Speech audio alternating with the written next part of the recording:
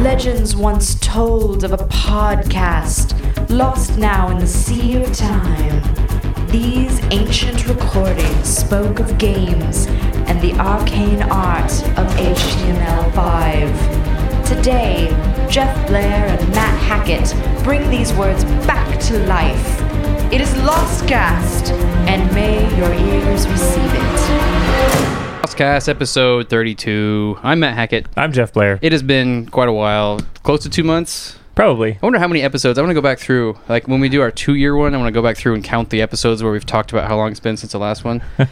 It's like those blog posts. I hate those, too. I feel bad about it. Yeah.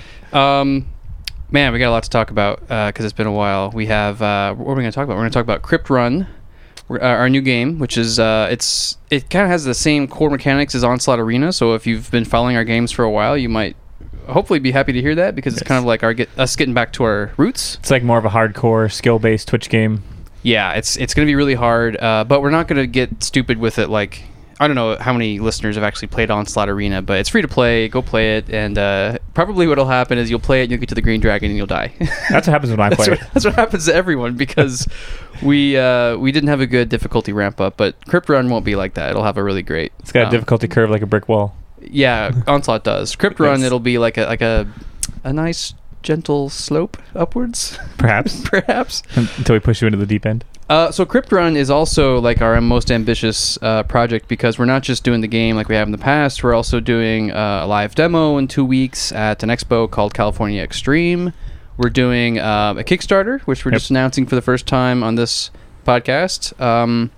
We're looking to launch it at the same time as the California Extreme live demo, which is July 13th and 14th? 13th and 14th. It's a Saturday and Sunday. So like not this weekend, but next weekend. Yeah, depending on when you listen to this, but yeah. Right. Or it could be in the past.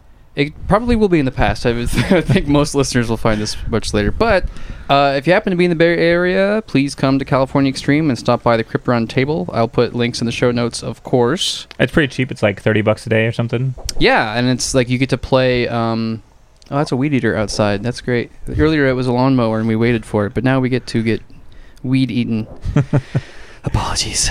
Yeah, it's a really cool expo. Andrea, my wife, and I have been like 5 times or something. It's super awesome. It's just a gigantic room full of arcade cabinets and nerds. And they're all on free play, basically. Pinball. Yeah, they're all on free play. That's the important part.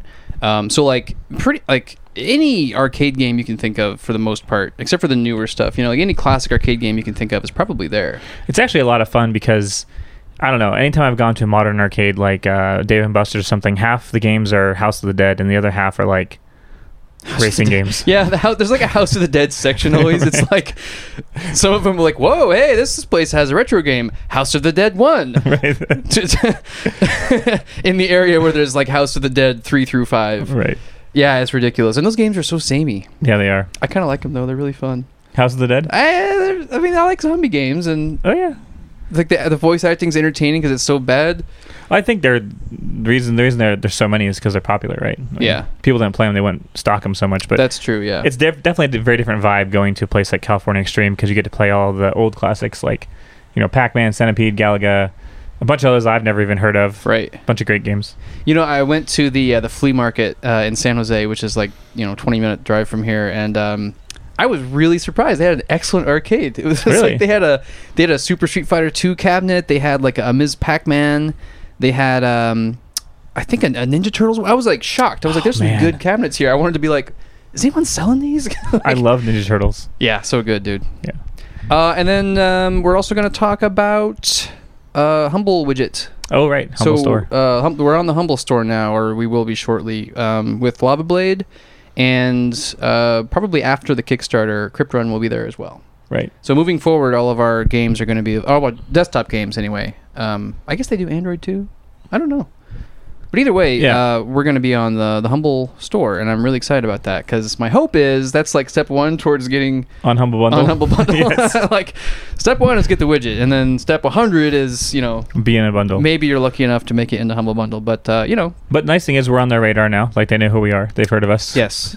Like, who are you? Let me look in my database of thousands of better indie game developers. Oh, yes, you're at the bottom of the list. We'll get to you in 2026. So I'm going to launch that widget this week. probably, and then we'll deprecate BMT Micro, which was the current service we're using to distribute our binary games for Windows and Mac. Yeah. If you have purchased Lava Blade from BMT Micro and you had a bad experience, I'm really sorry about that. I actually bought Lava Blade through BMT Micro on our site, and it wasn't an ideal experience. I mean, I got the game and everything, like everything technically worked, but I think I had to wait like 6 hours or something. It seems really weird. Like they have like a manual person like fulfilling orders or something. Yeah, that's, I don't know. I kind of need to get with the times or something. The nice thing about this new Humble system too is that you pay once and you get Windows, Mac, and whatever the other builds we give you. So with BMT Micro, it's like you pay once and you get Windows, and you pay another time and you get Mac. And so, I mean, most people are probably only going to play on one platform, but for the people that want it on multiple platforms, it's much easier with Humble Bundle. Dude, that has come up before. Like, I remember when I first started working at Yahoo, I was on any given day, I was on Linux, Mac, and Windows. Mm-hmm. Because, I mean, that kind of comes with the territory of being a web developer, is you need to be like, okay, I want to test on Internet Explorer, and I know from experience that it really needs to be on a freaking Windows machine, but I prefer to develop on Mac, but the server stuff is all on Linux, so it's like, I don't know, that matters to me, you know? It's like I want to know that the software that I purchase is available where I'm going to be using it, you know? And I think philosophically we're both on the same page that you're buying the game, you're not buying the platform, you know? Right. So, like, if you buy a game from us, you should really have access to it on any platform you want to play it on. Yeah. No DRM, no BS. Yeah, I completely agree. Like, in an ideal world, you pay for the game. And say, like, for example, Plants vs. Zombies by Popcat. I guess by EA now, but I bought that game like 6 times. Yeah, exactly. And then like Nintendo, it's great that they have their, you know, virtual console and they have all their old games are available, but like, come on, man, I'm not paying $5 for Balloon Fight. Like, I bought that when I was like 7 or something, right. You know, and it was like $40 and I had to mow a billion lawns. Like, I don't know. Some bitterness coming out there. Mowing lawns don't want to pay in for Illinois sounds really painful. Dude, big lawns. And hot. Yes. That sounds awful. Yeah, it was really bad. That's because my allowance was like, it was $2 a week for the longest time, and then it got kicked up to $5 a week, but that included my lunches. Wow. So if I wanted any money at all to buy a video game or, you know, like a He-Man figure. That sounds like a net loss. A net what? Mowing a lawn $15? No, $5 a week, but you have to pay for your own lunches. Oh, maybe it was $15 a week. Yeah, but in high school, lunch was like $1.50 or something. It was crazy. Sure, but I mean, this was like 97 or something. 5 times a week. Right? Why you gotta pick apart my math, Jeff? I don't know. It's just like when we're programming. Like, Matt, I don't think you're supposed to use math.sign here. And I'm like, what? What? Why not? I don't understand. It just worked. I put it in. Just like games. So let's get right into it. We'll start talking about Crypt Run. I don't know. I guess the last episode we had was where we interviewed Jesse Freeman, so we didn't talk about Crypt Run at all there, probably. Well, if that was about 2 months ago, then we had barely started on Crypt Run. Oh, that's true. We have. It feels like, I don't know. It's weird though, because this is Crypt Run is a game actually that came out of. You've probably heard us talking before about that 3-month contract we had for making a real-time multiplayer game. Yeah. And a lot of concepts, a lot of the artwork, and just a lot of ideas and stuff came out of that, even though the game never got launched. So it's like, it feels like we've been working on Crypt Run for closer to 5 months. Yeah. It feels like a lot like Lava Blade in that regard. It does. Which I don't like that. I don't want to get away from an experience of that feels like having built Lava Blade, because that wasn't wasn't good. I think the key takeaway there is that sometimes you just have to prototype, and a lot of times your prototypes won't ever see the light of day. Yes, it's very true. Like, we spent a lot of time making the multiplayer version, and, you know, in that case, it was kind of beyond our control a little bit in terms of... Oh, absolutely. Like, launching on that platform, but we're actually really excited about the new direction. I mean, the game is, I think, much better, much more fun. It's single player, which is, I don't know. It's really the game that we wanted to make, because we want to get to real-time multiplayer eventually, but I feel like there's like 5 steps before we get there. You know, like the step 1 is make a really solid single-player experience, and like step 2 is maybe take that to make a really solid local multiplayer experience. Maybe step 3 is you get this server in the mix, but like... That'll be at a time when we have bandwidth and money to hire someone to be the server caretaker. Yeah, exactly. You know? Dude, I'm so glad that we never like committed to having any like multiplayer database driven game or anything, because like we're stretched thin enough as it is. That would just upset people when it went down every day. Yeah, exactly. So I guess we can just talk about Crypt Run from the ground up. We can talk about how we got there, which is kind of interesting, I think, because I don't know, you're going to get people looking at Crypt Run and being like, it's a Zelda clone. These guys suck. Or like, it's clearly just Binding of Isaac. These guys are stupid. Like, they're just cloning or whatever. But like, we came to this game design really organically. We were looking at we were like, back when we were making Onslaught Arena, things were just coming so naturally because that kind of a game just makes sense to us, Right. And so we started making a game. It was codename Valor? No, that wasn't Valor. Which one was it? The one where it was just a dragon? You were just a dragon walking around a cave? Oh. It was nothing but hazards. Right. It was like obstacles. You couldn't really attack. It was I just a forgot what game. we called that game. It was basically a like a top-down version of Treasure Goblin, which I need to be making show notes. I'm not making show notes over here. What was the first thing? Oh, California Street. I think you forgot how to podcast. I did. It's been too long. I need to regain my muscle memory. Treasure. So Treasure Goblin is a game we launched quite a while ago over very little fanfare. It was really just kind of experiment, but it is a side-scrolling platformer game. You can get it for free on the Chrome Web Store, or just play it in Firefox or whatever. But so it's really just how far can you get in a side-scrolling platformer game where you want to collect some treasure and you want to avoid some spikes and you just want to see how far you can get, and it keeps getting harder and harder. And really, the only thing in the world is golden spikes. Golden spikes, and that's it. And like, that sounds really lame when I describe it, but for some reason, I mean, you and I both found that game pretty compelling. I was playing it a lot for like a week. I can't beat it. No. Well, it's unbeatable, I guess. It's unbeatable, but like there's like achievements. Like I think the hardest achievement is you get 50,000 treasure in one run or something, and that's just stupid. Can't do it. No, it's really hard. The highest I can get is like 20. I usually get 15. to about level 3. Yeah. Then I die. That's where like at that point it feels like Donkey Kong the arcade cabinet, because every single thing you do has to be perfect or you die. Right. It's like you're just on this like the edge of a knife. It's ridiculous and. But it has gamepad punishing. support, so it's really fun. Exactly, yeah. So we were kind of making a game like that was top down. That was really just how well can you get through these obstacles and how good are you at collecting stuff and exploring. And we looked at that really carefully, and we were like trying to estimate it, and it was like that would really just take us a couple weeks to make, and it wouldn't. I mean, it's hard to see down the road where your game prototype's going to be, but what we saw is a game that really wasn't all that compelling, Well, the thing with Treasure Goblin is it's basically the same concept, except for it has gravity. And gravity, in and of itself, is like a huge obstacle because you have this thing where you can't control it. Exactly, yeah. Whereas in a top-down, you basically have complete control over the movement. You can stop whenever you want. Right. That kind of stuff. Yeah. Cat. Okay. And plus, we really wanted to get we had so many ideas for like Onslaught Arena. We wanted to do like weapon trees and hidden items and like we've been talking about pathways. We've been talking about revisiting Onslaught Arena in some form. Over the past year, we've like, should we revamp Onslaught? Should we release Onslaught 2? Like, what should we do with that?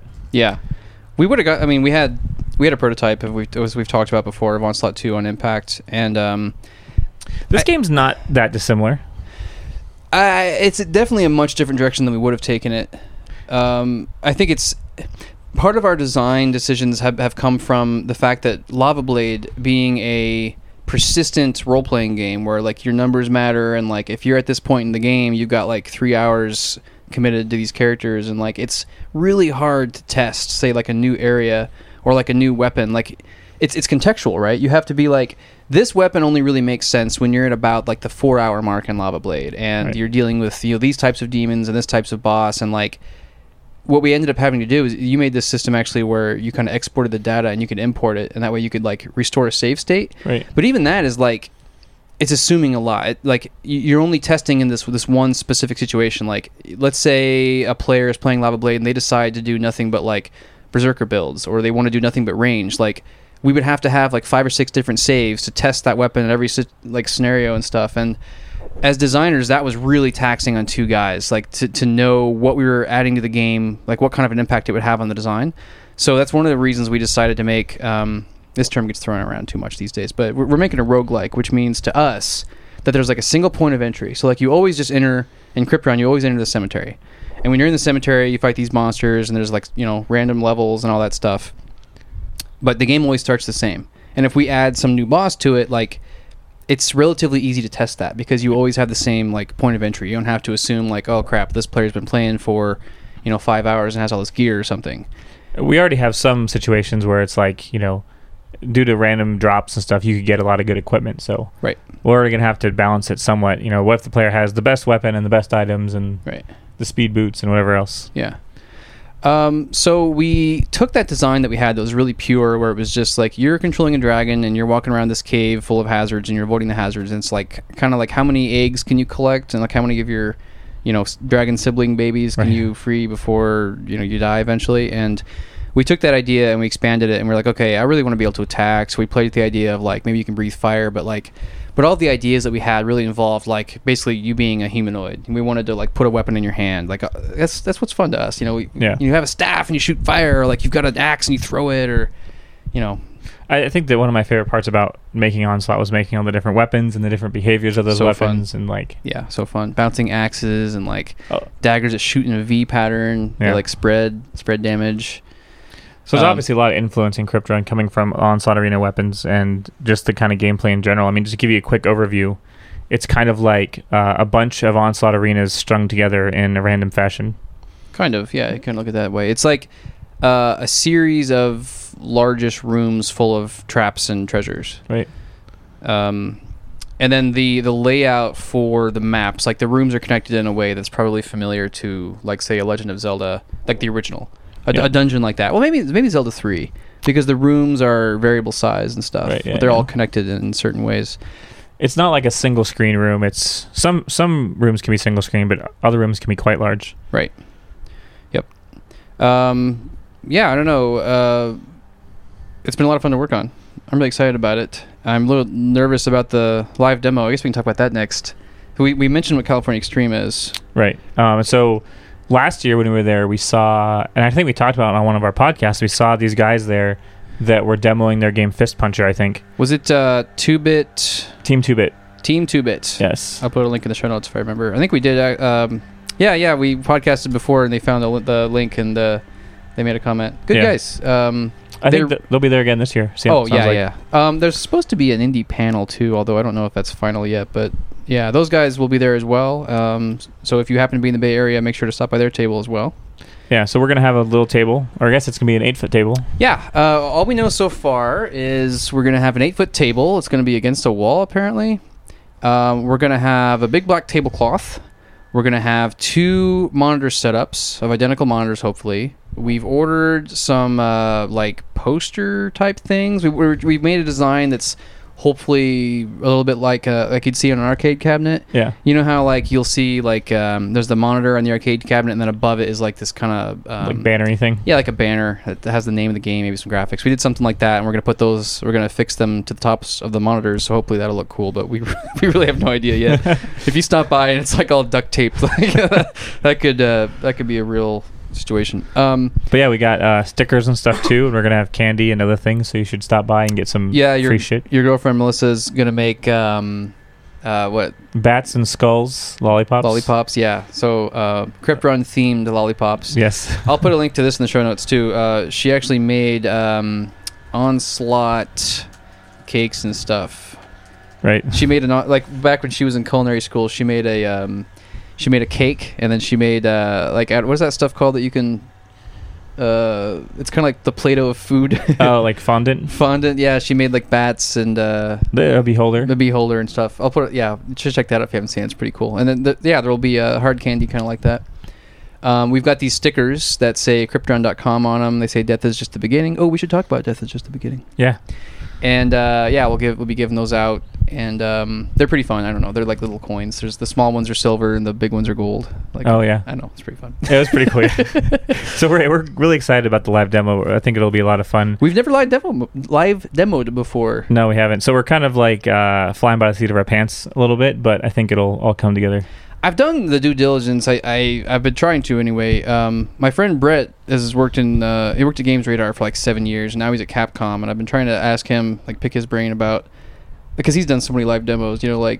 I think we're okay on hardware and the actual setup, but now I'm more wanting to know what's the next step. Like, should I be how do you deal with people who come in and play? Like, should I be picking their brains the whole time? Because I want feedback and stuff, but I don't want to bother them. I kind of want to just watch them play, and hopefully they'll enjoy it and stuff. But I just kind of want to know what's a good kind of like mentality to have, or like a good. I think the best mentality is probably hands off. Like, be available if they have questions, but never It's kind of like don't speak until spoken to, I think. Yeah. I think I'm gonna do this. I'm gonna stand right over their shoulder so they can like feel my breath in their neck. And I'm gonna be like, seriously, you died there? Like, don't bother. Don't bother buying this game. Like, you're terrible at it. They're like, you're creeping me out, dude. And I'm like, well, you suck at the game. What about that?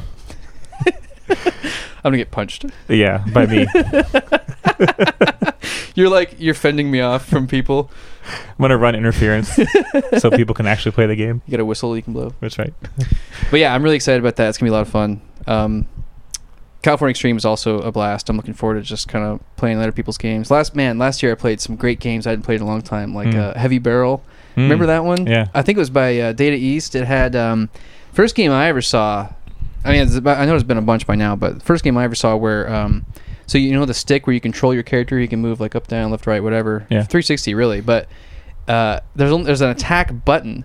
So what you do is you move the stick to the right, so you're moving right.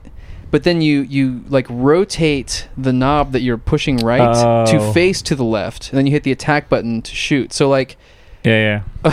That's an awful control scheme. Awful, yeah. Yes. Smash TV is much better, where there's just like two sticks. Yeah. The left stick controls your movement, the right stick controls your aiming, and like that's where you're how firing. Crypt Run works. That's how Crypt Run works. Yeah, that's how Onslaught works on iPad. There's two digital analog sticks. That sounds like an oxymoron. But yeah, right. Crypt Run also, we should point this out. I would say virtual analog sticks. Virtual analog, yeah, that's better. This is really cool about Crypt Run. We're really excited about this. We have full gamepad support. Yes. We bought dual analog gamepad support too. Dual analog gamepad support. You can access all the menus. You can mute it. You can restart your game. Like everything. You can play the whole game. In fact, when we do the demo at California Extreme, we're only going to bring. Well, we're going to bring a lot of stuff, but we're only going to give players gamepads. Yep. So it'll be monitor and gamepad. That's it. Yeah. Everything else will be hidden away. Yes. Hopefully. That's we're really excited about that because like that's where we've wanted to be for a long time. Because that's how we play games. We play games on the couch 90% of the time. Yeah. With a controller. Exactly. With a gamepad in our hands, and so we're there now. And it's been a long time. That's actually one of the things that Treasure Goblin did for us. Is it was what we used to integrate our gamepad support. Yeah. Yeah. Exactly. So you mentioned it just a second ago, but there's part of Crypt Run that we're most excited about. It's already kind of a fun game, just kind of being like a kind of procedurally generated, every time you play is different kind of game. Yep. Collect loot, get items, beef up your character, kill bad guys, whatever. Yep. But we have this really cool mode. Oh, right. Basically what happens is when you die in the game, your game isn't over right away. Yeah. You then become undead, and you're playing the same game you were playing, but now you're dead, and you can't interact with any of the realm of the living items. So like you can still see them around. You can still see them, but like you can't pick up gold, you can't kill light monsters, they can't hurt you, et cetera, et cetera. But there's a whole different batch of bad guys that are undead plain only, and they can interact with you when you're dead, and they can't when you're alive. And so it's pretty interesting because we're treating that as kind of like the hard mode for the game. Right. So where this came from is back when we were working on, we call it Project Warhead. It was that 3-month multiplayer game we mentioned earlier in this podcast. So when you die in a real-time multiplayer game, for example, the one I play most often is Left 4 Dead. If you die and you're a survivor, a human, there's like observer mode. Yeah, you're basically observing, but you don't get to play anymore, and that sucks. And then if you die and you're one of the infected, like you get to play as a zombie, you come back in like 15 seconds or something. But in our game, it was like we didn't really have like the lobbying system was very basic. Very basic. It didn't have a lot of options or anything. So what we decided to do was like when you die, you're a ghost, and you can still kind of float around, and you can like basically what we did. The first implementation we did was while you collide with other players, you kind of slow them down. Right. And we were thinking of doing stuff like maybe you can set off traps, maybe you can aggravate monsters that will then attack the other players and stuff like that. And so it was really like kind of keeping players in the game. Like I think Bomberman is probably a game where a lot of players have an experience with that, where like if you die in Bomberman, it's pretty off. I think there's modes actually, but it's pretty common where like now you're on the edge of the sidelines, like you're out of the game, but you can still throw bombs inside. Yeah. So you get to interact in some way, and that's where this like the core of this idea came from. And then when it came to applying it to our new single player experience in Crypt Run, we kind of wanted it to be our special sauce, because we want there to be something different about the game where like when people ask about it, we're not just like Oh yeah, it's kind of like Gauntlet. It's like a dungeon crawler. Yeah, you've played it a million times before. Like, I don't know. I mean, it's new. You haven't played this. It's a little different, but Right. it'd be very familiar to you. I mean, we'll have a lot of that, obviously, because we're very influenced by a lot of the classics like Gauntlet and Zelda and all that. But with this unique death mechanic, we're hoping to create some experiences that players haven't had before. And I think one of the really interesting things we want to do is have kind of these multi-part quest chains, so to speak, where you have to go back and forth between the realm of the living and realm of the dead in order to complete it. So, for example, you might have to get to a certain point in the dungeon, kill yourself, and at that point you're in the realm of the dead, and then you go do something else in the realm of the dead, which then allows you to go someplace else where you can resurrect and back into the realm of the living. Yes. So on and so forth. Yeah, I can't wait to do like this intricate path of like, you need to make sure that you do the right things in the right order, and like something else we're doing with the realm of the dead is it's going to be very hard. Yeah, that's kind of it's our playground for making the game really difficult, because Onslaught Arena, we didn't really like the difficulty ramp, as we mentioned before, was really bad. Really bad. But we really like having those really tough challenges for players that really want to like spend the time. They're so fun. They feel so good to accomplish. Like you get that goal, you're just like, oh, I am the best. So I think we're going to keep the light world, or the realm of the living rather, very, very playable. I mean, it's going to be hazardous and fun and challenging and all that, but I think we're going to save the real punches for the dark world. We're going to be reserved when it comes to like making bosses and stuff in the realm of the living. It's going to be more like, yeah, it's tough and you certainly can't get through it in your first playthrough, but like even a kind of inexperienced player who doesn't have decades of experience and skill playing these types of games could reasonably get through the game after some practice. Right. But the realm of the dead is going to have more challenges that are just like really intense. Like you better be really skilled, right? To basically, you won't ever stop moving. You're gonna be dodging and shooting, and it'll be pretty bullet helly probably. You stop and you're dead. Yeah, kind of game. And it'll look very different too. I don't know if we mentioned that, but like it's got a great visual aesthetic. So the realm of the dead, now the realm of the living is like it has this darkness effect that we call it. Like Treasure Goblin has the same darkness effect, and it's like your light kind of shows you what's nearby. Yeah, and then like various other things in the game also have light, and then everything is supposed to look very like organic and alive. And then in the realm of the dead, we're going to try this aesthetic where everything's kind of brighter and simpler. So like instead of there being like a ton of detail and lots of different color, it'll be simpler. Where it's like everything kind of starts white, and then certain things will be like red for danger, and or maybe green green signifies like a particular type of behavior in a monster or something. Yeah. I think the underlying theme though is that the background is going to be understated, and the enemies and their projectiles are going to be very obvious. Yes, super and clear. You and your projectiles are going to be very obvious. So really, in the quote-unquote hard mode, which is the realm of the dead, you won't have very many visual distractions. It'll be all about execution. So like the realm of the living is going to have more stuff that maybe you can kind of interact with, or like monsters, if you don't want to tangle with them, you can just avoid them. And there's like barrels you can blow up, and like a lot more kind of just visual fluff. Just stuff in the environment. Yeah, it's like it's not all about combat, but that's really what the realm of the dead is going to be all about. It's like it's really just difficult battles. And that because there's these optional paths, that gives us the ability to make it extremely difficult, and hopefully we won't like upset anybody. Like your game is just too hard, I hate you. Right. It's like, oh no, like the realm of the dead stuff is optional. I mean, like when you go through on your average playthrough, you're probably going to die and get sent to the realm of the dead, where you'll die again. but the point is that like you can accomplish the realm of the living goals, and that's where like you get to see the credits, you get to see this like ending scenario, and like you get the achievement, and you feel the sense of accomplishment. And then like I don't know about you, but I'll go through and I'll play like Call of Duty or something, and I totally beat it on normal, I'm okay with that. And my friends are talking about the veteran achievements, and I'm like, I don't care. Like I tried those, and they're ridiculous. To me, it just feels like trial and error over and over. But you don't feel like you wasted your time on the game? No, not at all. I think a lot of it comes out of at least my experience with World of Warcraft, where as the game progressed, they introduced these, the normal dungeons were like, you can probably do it with like a random 10 people with some practice, Mm-hmm. But then if you do something special, you'll trigger the hard mode. Right. And then it's much more difficult, and you're really only going to beat that if you have like a very coordinated, very experienced group of players. Exactly. And so that's kind of how we want to approach the design of Crypt Run, is that the realm of the living is accessible, and you can feel like you've completed the game and you've gotten the achievements, and there's some ending satisfaction for completing the realm of the living. Right. But if you still want more and you really want to be punished, we have this realm of the dead that will just test you in all kinds of ways and make you hate us and want to throw your controller at the screen. Exactly. Yeah, I think a lot of those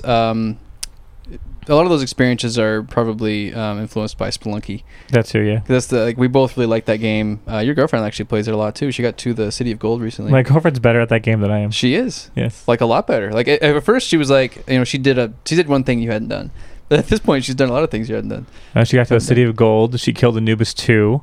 Nice. That's really far along. Through the City of Gold, back to Olmec. Wow. So. And then you died on Olmec. Well, that's the thing is She makes you play. She makes me play because I'm still better than she is, like, skill-wise. Like, if you're talking about just jumping around, shooting. But she plays a lot more than you do these days. She plays a lot more than I do, and she's very methodical. Yeah. So what she does, I don't know for people that have played Spelunky, she collects as much gold as possible. Like, she gets every single piece of gold in the level, and every single level. Yeah. Never upsets the shopkeepers. Well, that's not at all how I play. No. I go straight for the shopkeeper's jugular. But, like, she would get killed by the shopkeepers. Yeah. Yeah, that's really interesting. She plays it safe. She plays it very safe. Yeah. But anyways. I have calculated risks when I play. But yeah, like Spelunky's had a big influence on us just as designers. Like we're certainly not trying to copy any specific things. And that's another thing that we think that the unique death mechanic will buy us is like, we're not going to have the same experiences from other games. Right. Like, yeah, we'll have some influence, but hopefully it'll be minimalist and just like all games have some kind of influence, Absolutely, everything's a Mario or Tetris clone. Even that, I mean, if you look at Spelunky, it's very close to this game Spelunker. Oh yeah, like I think that I would love to talk to Derek Hume about this, but I think that's where the whole thing came from. Like, yeah, and like my friends and I have, like my old friends from grade school and stuff, the ones I still talk to. Like we have this ongoing joke, like decades long joke about Spelunker because it was like this piece of crap for Nintendo, and it was like it looks a lot like Spelunky. The PC or the old PC version that was done all pixel art, not the new XBLA one. And yeah. But anyway, there's a ghost that chases you if you take too long, just like in Spelunky. There's like all like spiders and a lot of the same like traps and stuff. The reason that Spelunker on the Nintendo was so funny and easy to make fun of though is because if you fall in the game, it's a side-scrolling platformer. If you fall more than like half the height of your character's pixels, you die instantly. Whoa! It doesn't even complete the fall and like you hit the ground, and so it creates these hilarious things where you're like, okay, I'm just gonna, and you're dead. And you're like, what the? Like I didn't even touch the ground. I don't know. It's really funny. It's an infuriating game. Wow. Yeah, actually, when my friends came and played last time, like we don't live in near each other anymore. A lot of them back in Illinois, and a couple months ago they came out and visited for a week, and we just played Nintendo games. We beat like 30 games in a week, and that was one of them. We could only do it with save states. It was really fun because like one person would volunteer to be like the the guinea pig, and you'd sit there and you'd play, and someone else would man the keyboard and like load state, load state, nice. save state, load state, load. You know what I mean? Yeah. Because it's the only way we can do it. Otherwise, we'd be there all week just beating Spelunker, which would be very sad. Yes, very very sad. So yeah, we're excited about the Crypt Run death mechanic. Yes. We kind of have this theme: death is just the beginning, right? Which to us kind of means that the game has so much more to offer once you die. Yeah. Like dying is just, the beginning of the game. So that came from I've been reading Jesse Schell's The Art of Game Design, a Book of Lenses, I think it's called. I'll put a link in the show notes. I probably linked to this before. Jesse Schell's book. I can't recommend it enough. I've read a couple of other books on game design, mostly because like about 3 years ago I started designing games for my job, and I was like, wow, I just feel almost irresponsible because I'm like, I have no education on this. It feels like something you can just do. You're like, dude, I know how to play games. Like I've played games my whole life. No, man. When people say that now, I'm like, I can't scoff hard enough. Like, please. Just because I've been beaten so badly over the last several years, like having that mindset and like, no, it's not true. You're making bad game design decisions. And I think more importantly than reading books, although reading books is definitely helpful. Like most helpful thing, just doing it. Make lots of games. Make lots of crappy games. Make so many games. We've made more games than we're even legally allowed to talk about. That's true. Like even the ones that you've seen and the ones that we don't talk about. Like I don't know if we've talked about. I hate talking about Lava Sword. I don't know if we've talked about Turkey Hunt. Lava Sword's probably the worst game that's ever been made. It's definitely the worst game. Man, you're son of a... I hate you. I kid. It's not that bad. Turkey Hunt's pretty bad. Lava Sword is easy, or is a good target for you to pick on because I don't think you had anything to do with that. No. I mean, obviously you did the engine work and stuff. But Sure. Like I don't know. I just started. I had this I don't want to talk about Lava Sword. I hate Lava Sword. We're moving on. The point is we have a bunch of games we haven't talked about, and that's what you should be doing, making a bunch of games. Right. Anyway, so Jesse Schell's book is awesome because it starts. It's huge. First of all, it's like it's really long, and he covers like all the stuff from like developing prototypes and risk analysis to coming up with your ideas and how to work with your subconscious. And one of like he starts with the basics, but he has these advanced stuff that I certainly hadn't applied to my game designs before. And one of those was having a concise theme, and like the best games, stuff like Portal, like the classic games, they have themes. It's just that players don't know or care, But the designers care. The designers know, Right. and they applied the theme, and that's why the game feels so like those games when you play it and you're like, I don't know why, I just love it. It feels so perfectly set up. It feels like it reads my mind. Like the controls are so tight. Like everything just feels Natural. Yeah, that's the kind of next step that you need to make your whole game like come together, And so we knew we had this game where it was medieval fantasy. We wanted it to like. We have this kind of cartoony aesthetic just because it's like an easy thing for us to do. We don't necessarily want to turn anybody off, and like I think that also kind of buys us room to be kind of bloody and nasty because it's like it's easier to take that if it's not so gory though. I mean, there's a little bit of like blood splattering, but a little bit, yeah. Like there's blood splatter, and we're probably gonna have stuff like sacrifices and some nasty looking monsters and stuff. But I mean, like we're talking about, you go from being living to undead, and like there's like nasty like underlining themes, right? Right. And then so we had this death mechanic that came from this real time multiplayer game, and we are like, so how can like what would be a way to kind of work that into a theme, And death is just the beginning is one of those expressions I've heard many times before, And I mean it's applied to other places like life begins at 40 is the same type of thinking, I think, so yeah, we didn't just try to make that a subtitle we put on the game or like I don't know, just a promotional thing, like hopefully it'll get someone's attention. We also tried to apply it everywhere we can in the game. Right. Another way is so like we haven't nailed down the plot yet, so don't this isn't written in stone, but this is the idea we're playing with is death is just the beginning. How can you apply that to the game's story as well, right? So if the game starts off with maybe the Grim Reaper, who's another name for him is Death, the Grim Reaper does some event that starts the story.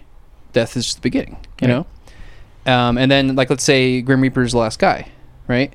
And you kill the last guy, that's Death. And you kill Death, and then how do we make that just the beginning, right? And it's like, okay, well, when you beat the game, we have this other mode, and there's like a whole another thing, like that's only the beginning, So like we try to take death is just the beginning and apply it to the core game mechanic, the special sauce, the story, the beginning, the ending, like everywhere we can put that we can, that will just improve the game feeling, cohesive and natural and just well thought out. Hopefully, yeah, it just improves the design. That's the hope anyway. But right.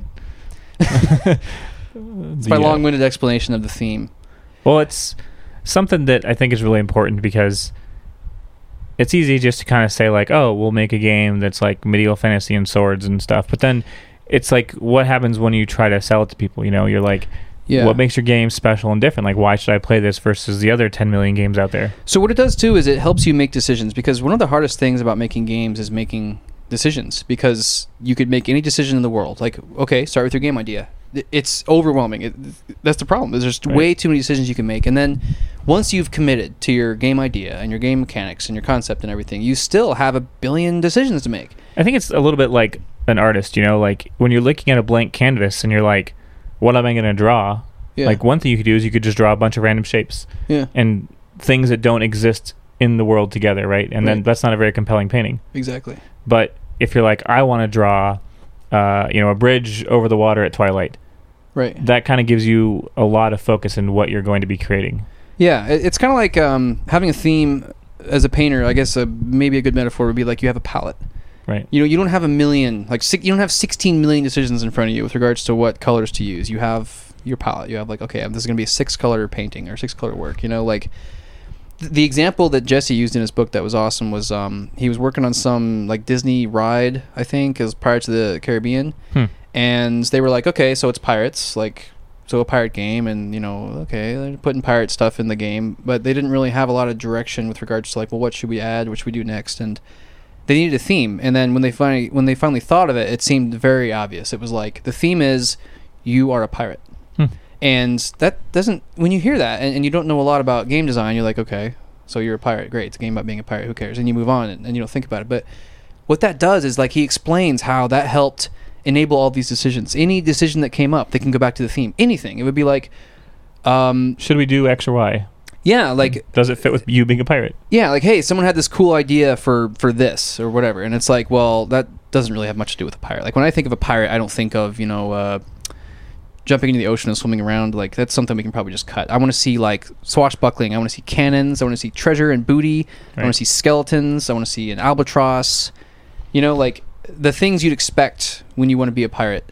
Well, it also kind of informs the gameplay, not just kind of the setting and but it also drives like the mechanics. Like, what would a pirate do? Like, what are the fun things that you would want to picture yourself doing as a pirate? And so in that game, the goals are like, you collect treasure, you fire the cannons, someone's in the back of the ship steering.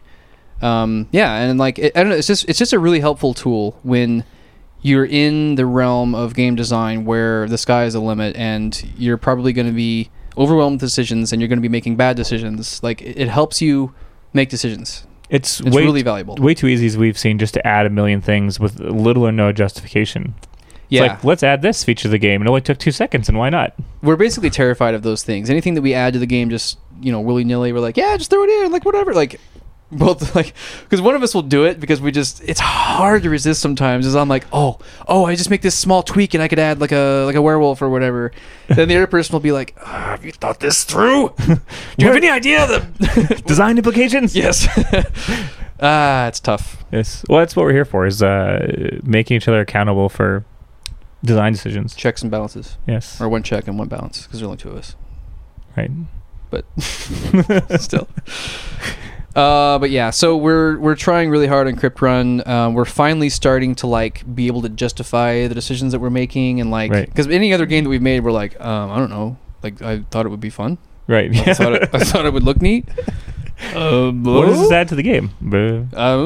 Yeah, we're starting to the point where we're making decisions that, like, I know why I made that decision, and I know what that decision will do, and I know what effect it will have, and we think it's fun, and it's a net gain for the game or whatever else. Right. Yeah. Yeah. So we're giving Crypt Run every chance to succeed that we can, but, in all odds, it probably won't do terribly well. But we'll be able to use the learnings and apply to the next game. But anyway, Crypt Run, we're super excited. The Crypt that I did it again. The Crypt Starter. The Crypt Starter. I think we have to call it the Crypt Starter. I think we do. So the the Crypt Run Kickstarter has been long in the making, and part of the reason is because we've talked before. Like, if you're just listening to this podcast for the first time, you might not know this stuff. But if you've listened to all of them, you've heard us talk before about like these contracts and the way that other companies can affect your independent company. And like we've been existed for about 3 years now, and we've been independent for about 1.5 years. And it is shocking how much impact an external company can have on like just like our direction and stuff. So like the most recent one was we heard from a partner who. That was a pretty interesting contract. It was like a company you've heard of, and like games you've heard of, and like working on IP. It was just converting them from iOS to HTML5, but it was like games I've played and games I like, and that's games cool. Everyone has played. Everyone has heard of. We won't say it because we're not allowed to. We're not allowed to, but we're on NDA. But it was really cool. It was like, okay. Anyway, we were on the hook for a couple of weeks, and we were really interested and we were excited. And the way I think is like, I try to think down the road, and I try to I plan for what the next couple of weeks or months will be like. And so my thoughts for like 2 solid weeks were just about like working on these games and like how to best do it, and like how to keep Crypt Run on the mind but not let it take up more than like a part-time kind of thing. And like we're going to have all this extra cash coming in, which like we do not have right now. Like that would have been, because basically we would have just been like paid normal salaries for a couple of months, so that would have been really nice, because then we'd have like a little bit of wiggle room in our budgets. I was getting close to like being like a good half year's salary for 2 months of work. Yeah, so we were pretty excited about it, and then just fell through as things do. Gone. Yeah, just totally gone. And then it's certainly not not the first time that's happened. It's one of the more like affecting ones where it just kind of disturbed us and stuff. But a little bit. But we had planned on doing the Crypt Run Kickstarter anyway. it was our fallback plan. Yeah. Yeah. So basically, we're running out of money and we're going to Kickstarter now. So hopefully that'll work out. Yeah. Because we'd love to keep working on Crypt Run. Or just any games. More games. Yeah, we'd love to keep making games. So let's talk about the Cryptstarter. The Cryptstarter. It's hard not to say that. Say seriously. Try it right now. Crypt Run Kickstarter. No, I'm not talking to you. Oh. You can shut up. All right. I'm talking to the listeners. Crypt Run Kickstarter. Crypt Run Kickstarter. Say it 3 times fast. Oh, man. Cryptstarter is so much easier, isn't it? It is. I think that's what we should call it. It's our Cryptstarter. That's so what's that word you use? Esoteric. Yeah, but People will see it and be like, I don't know what that is. I don't care. And now I hate you. I don't know. Maybe we will. But we're going full steam on it today. Actually, here in about 10 minutes when we stop this podcast, we're going right to filming. Actually, we're going to eat first, but yeah, this day is all about podcasting and recording and video taping and promotion. This week pretty much is all about not development. It's all we're not about, writing a single line of code today. Oh, I've already broken that. Oh, today. No, I don't think I did today. Actually, I did some work on Lunchbook this morning. Can I whip you? Do I have a whip? No. I get to beat you with something. How about use your broadsword that's in the corner there? I was thinking about bringing that to California Extreme. I don't know if you should do that. It's plastic. It's dull. There's no sharp edge, but I would look cool, right? That's one more thing to keep track of, though. When you have a sword, you either look really cool or really dumb. Yeah. I think you have to have armor on to look cool with a sword. Probably. Anyway, or, not be in the middle of an arcade. But, I mean, it's a convention. There might be, cosplayers. I didn't see many last year. No, it's not that kind of convention. No, it's not like Comic-Con where, everyone and their mom is dressed up with, fur and anime characters and video game Kickstarter people. Anyway, so I've already done a bunch of the images and I'm really excited about them. Yeah. We have stretch goals in mind. We have a bunch of reward tiers. We have reward tiers, which we've spent a lot of time kind of trimming down and managing. We actually have one reward tier where we'll have you. Me? No, not you. The listener on the show. Mm-hmm. For your own interview. You can talk about whatever you want. Yeah, you can pimp whatever you want. You could turn our show into whatever you want. You could be like, it's the Hee Haw Game Dev Talk Show now. And we're just like, that's fine. Man, my accent really came out in that one, didn't it?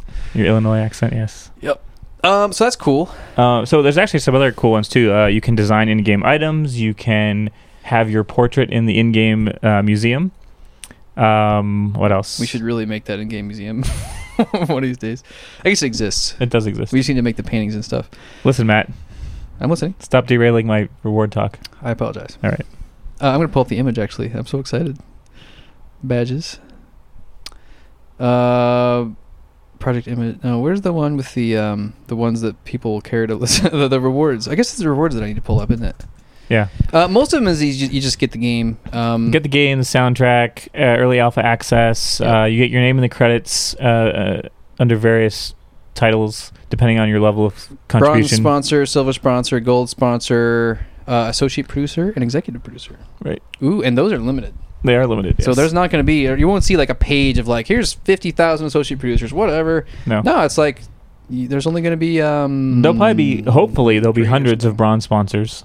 Hundreds to thousands. I hope so, man. But I really don't... Kickstarter to me feels like one of these things where it feels like if you make it, they will come. Yeah. But what I've read is that it really just comes from your network. Our network is not that strong. No. I mean... If you're listening to this podcast, you're part of our network, and hopefully you'll help us out with the Kickstarter. But I don't know if we're going to get thousands of anything. Maybe not. We'll see. But yeah, 9 rewards, and they range in price from $9, and that's just you get the game, and there's only going to be a limited number of those. So if you're on a budget, please hurry and tell your friends and get that one. And then not yet because it's not launched, but soon. No, not yet. Yeah, but soon. And then the top tier is $1,000. Yep. Which is 20% of our entire budget. So that'd be really helpful. Well, it's 20% of our asking goal. Yeah. Our funding goal. Yeah, our funding goal. We're already, let's see, if we've worked on this, we did the math recently, and if we've worked on this for 2 months, we're already in the can, no, I always messed it up. We're in the hole for about $16K. Sure. Whew. That's a lot of money. But it's fun. Yeah, it's really fun. And we've been wanting to try Kickstarter for a while as just, an alternative funding. We have, yeah. We're going to be really noisy after we launch and during the launch and for the next 30 days. And we're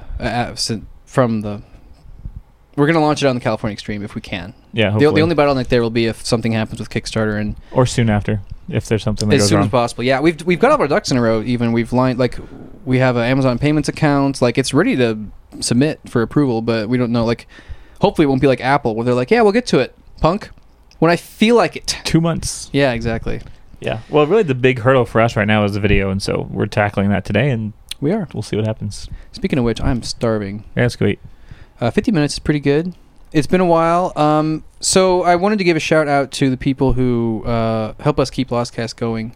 Pretty much the way it works is like it all kind of comes down to it's all on my shoulders basically, because I have to edit it, and like I'm the internal advocate because like Geoff enjoys doing it when we do it, but it's like on a balance you'll probably be less likely to want to because you're like, dude, we have so much work. You know what I mean? And like out of the two of us, you're the more, you think about business more, right? And I think about promotion more. I mean, we both have them on our minds, but when that's a good balance though. It's a great balance, yeah. And I'll tell you, readers and listeners, I guess listeners, but those you're emails. Reading this podcast.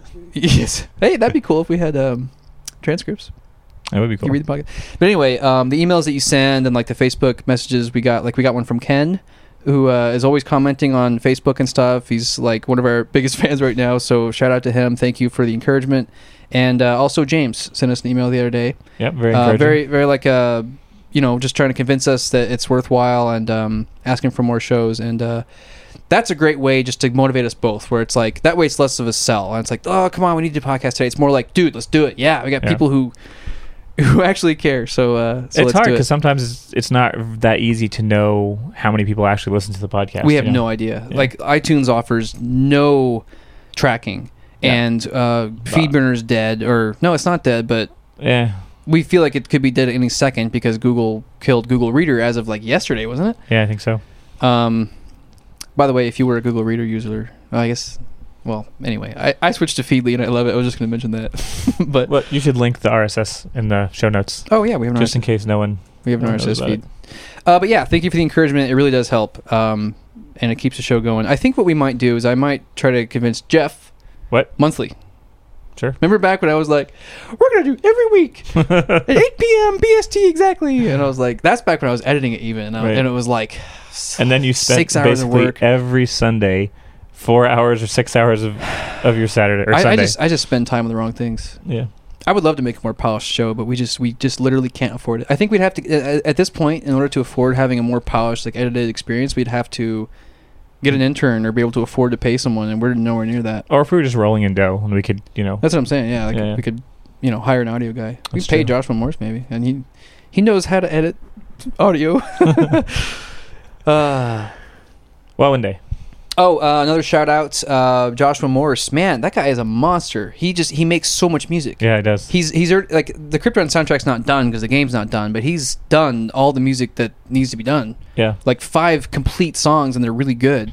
And then just launched this week, Indie B-Sides. He did a rearrangement album with remixes from games like Fez. Oh, cool. And on a side note, I did the album artwork, so check that out and feast your eyes. It's pixel art, so you might like it. That's cool. What is it? It is a actually I think I'm going to post a article on our blog pretty soon about the making of the Indie B-Sides album art. I've got some sketches and stuff. I don't know if it'd be interesting, but whatever. Sure. But it's a cube from Fez with a starburst behind it, and it's supposed to look like it's printed on the cover of a like a cardboard like a record, like a record for a cover for a vinyl record. Right. And then there's a half of a vinyl record sticking out, and on the label you can see it says Volume 1. Anyway, I couldn't tell what that cube was. I guess because I haven't played Fez. It's the Fez cube, yeah. Got it. It's just a cube, really. There's nothing special about it. I figured it was a reference to something. I didn't know what it was. Fez is the one game out of those that I've played. Actually, I'm kind of embarrassed. I should go play some of those indie games. Which ones? All the ones on Joshua Morse's album. I think there's 8 tracks on there. Huh. 8 different games, and I've only played one. I'm a terrible indie. You are. Me? For shame, Matt. And then also Final Fantasy VI, which is obviously one of my favorite games because I've got Ultros the octopus tattooed right here on my arm, who came from that game originally. That's my favorite part of your tattoo, by the way. Oh, thank you. Ultros looks so good. We'll see how Simon turns out. Actually, I had a tattoo appointment today that got canceled. That's why we're filming today. But anyway, Final Fantasy VI arrangement album from Overclocked Remix. It's 5 CDs. Five. Oh, Jesus, almost closed this. Everyone should thank your tattoo artist for getting a Lostcast today. Oh, yeah. Thank Matt Hamlet for the Lostcast today. Anyway, yeah, check out those things. They're all in the show notes. Thank you for listening. Please do comment on our blog. Please go write a Lostcast review. Like, since we're not sponsored or anything anymore, those are the things that motivate us. Yeah. Emails, tweets, Facebook posts, iTunes reviews. Like, those are the things that motivate us to make the show. So, anyway, thank you. And we run on goodwill. Yeah, Lostcast runs on goodwill.